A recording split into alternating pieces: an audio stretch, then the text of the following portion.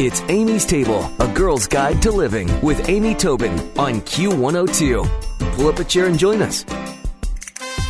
For some reason, I think that there is nothing that tastes better than campfire cooking over an open fire or grilling or just simply sitting around a fire. And my guest today is Paula Marcoux. She is the author of the book Cooking with Fire, From Roasting on a Spit to Baking in a Tandoor, I think is how you say it. Rediscovered techniques and recipes that capture the flavors of wood-fired cooking. Welcome, Paula. How are you? I'm great. Thanks for having me. Well, I love the whole concept of your book, and I think it's so interesting that you're not only a food writer, but a former archaeologist, and it sort of all goes together. I think cooking with fire is when food became a little more interesting to us as humans, didn't it? Definitely, and also a lot more nutritious. But that was a really long time ago. That's 1.9 million years ago. The latest sort of research shows us, so we don't have too much memory back before that. What the major transition has been is us stopping cooking with fire, and that's only a couple generations ago. Everybody in the world cooked with fire until just a couple generations ago.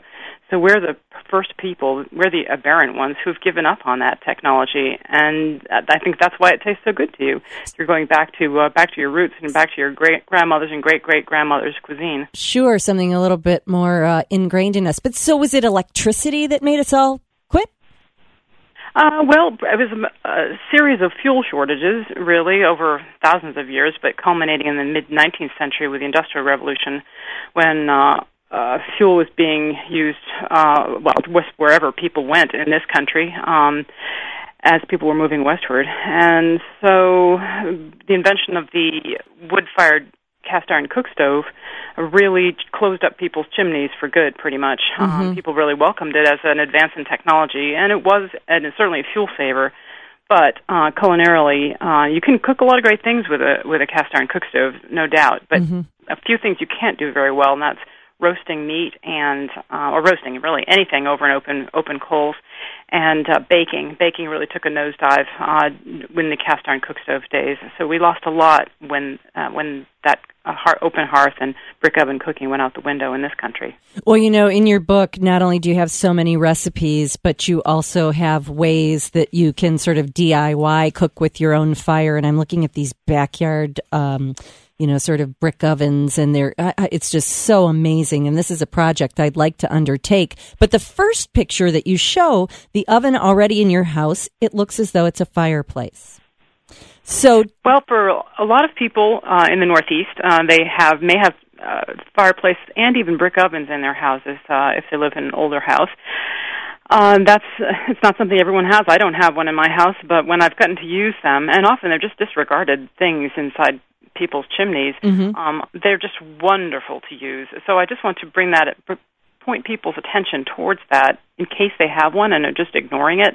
Some people store things in it, or there's just old junk in it from God knows when, or maybe some heating ducts have been put up through it, but they can be restored, and they bake as sweetly as any oven that can be made nowadays, for sure. And if you have it in your house, it's very, very convenient. So it's that sort of square opening beside the main fireplace that could, in fact, be an original oven. That's right, yeah. But what about the fireplace itself? Could we, cooking in our fireplace? Absolutely, yes. Even the tiniest little fireplace, as long as you can draw the smoke out of your house cooking, there's so many recipes that are just, very easy to cook in a very small hearth, or a large one for that matter. But, just using 2 bricks and a very small grill grate that you just take out of a grill, like a hibachi grate or any kind of sturdy grate, put it across 2 bricks and shovel in some coals from your fireplace fire under that, and you can make, a delicious steak or grill some vegetables or whatever you'd like to do. It's no different than grilling on a grill outdoors, except honestly, a lot better. The coals can often be very close to what you're cooking and create just a really, really nice sear and delicious flavor. And then, once again, right in your house. It could be just in your living room or your kitchen or your dining room. It's very, very handy and something that people far too often just sort of let slide. Yeah. Oh, I love that. I'm very inspired by that idea. Well, one of the things that I just want so badly is a wood-fired oven in my backyard. And you are giving, in the book, step-by-step instructions. I want to ask you, I know this is a hard question to answer, but how much would it cost for the average, to build your own DIY average wood-fired oven in your backyard? Well, it doesn't really need to be expensive at all. I have a number of them in my yard that I've built for maybe $50 each because I'm a big scrounger.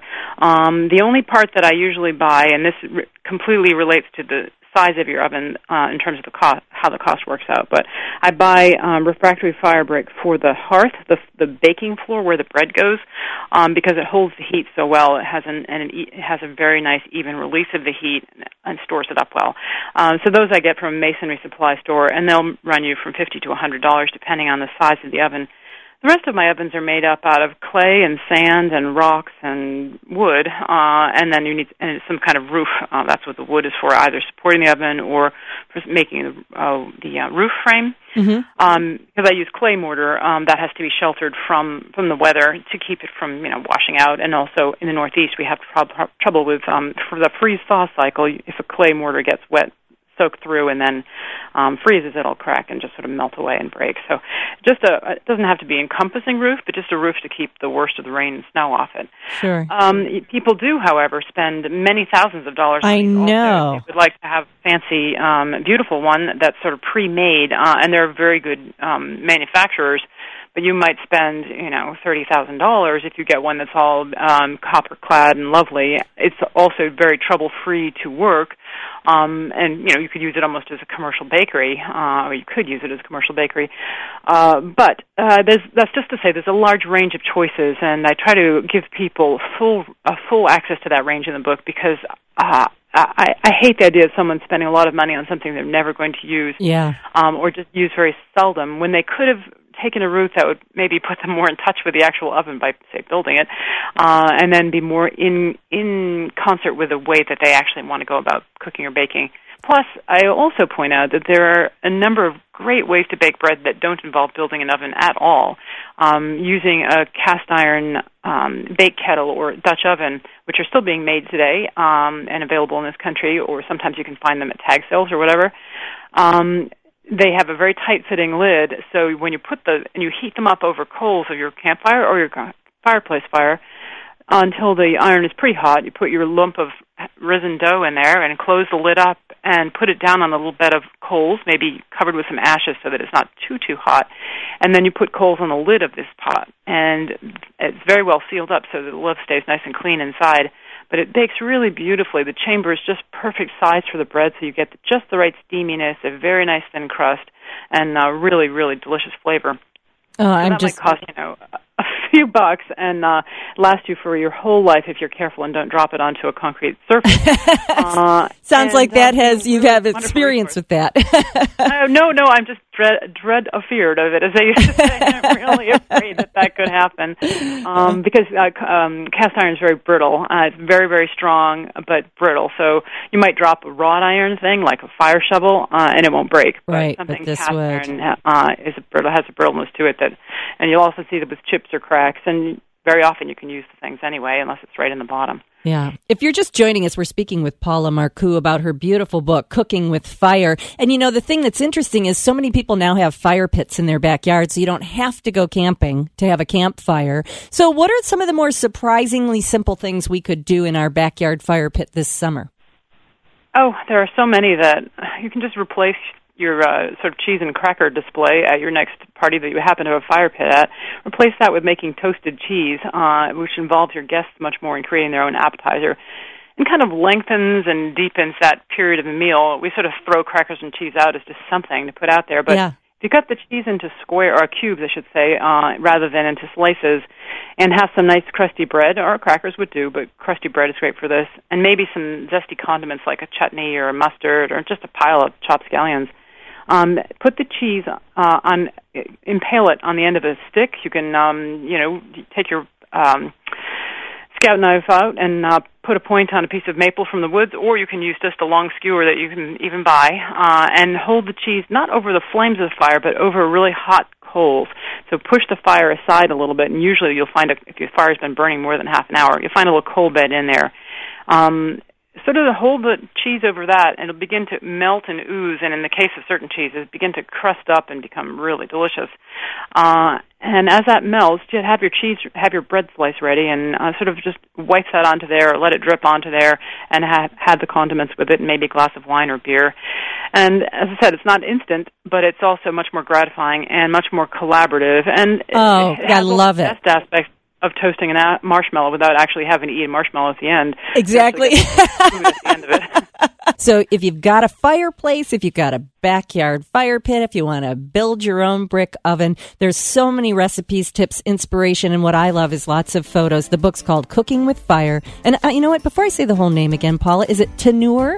Yes, it is Tenure. Very good. Okay. Cooking with Fire, from roasting on a spit to baking in a tenure, rediscovered techniques and recipes that capture the flavors of wood-fired cooking. And you can find more about Paula at her website, which is themagnificentleaven.com. And I'll also put a link on amy-tobin.com. But Paula, thank you so much for inspiring us into Cooking with Fire. Oh, thank you. I enjoyed it very much. Stick around for another helping from Amy's Table on Q102. Q!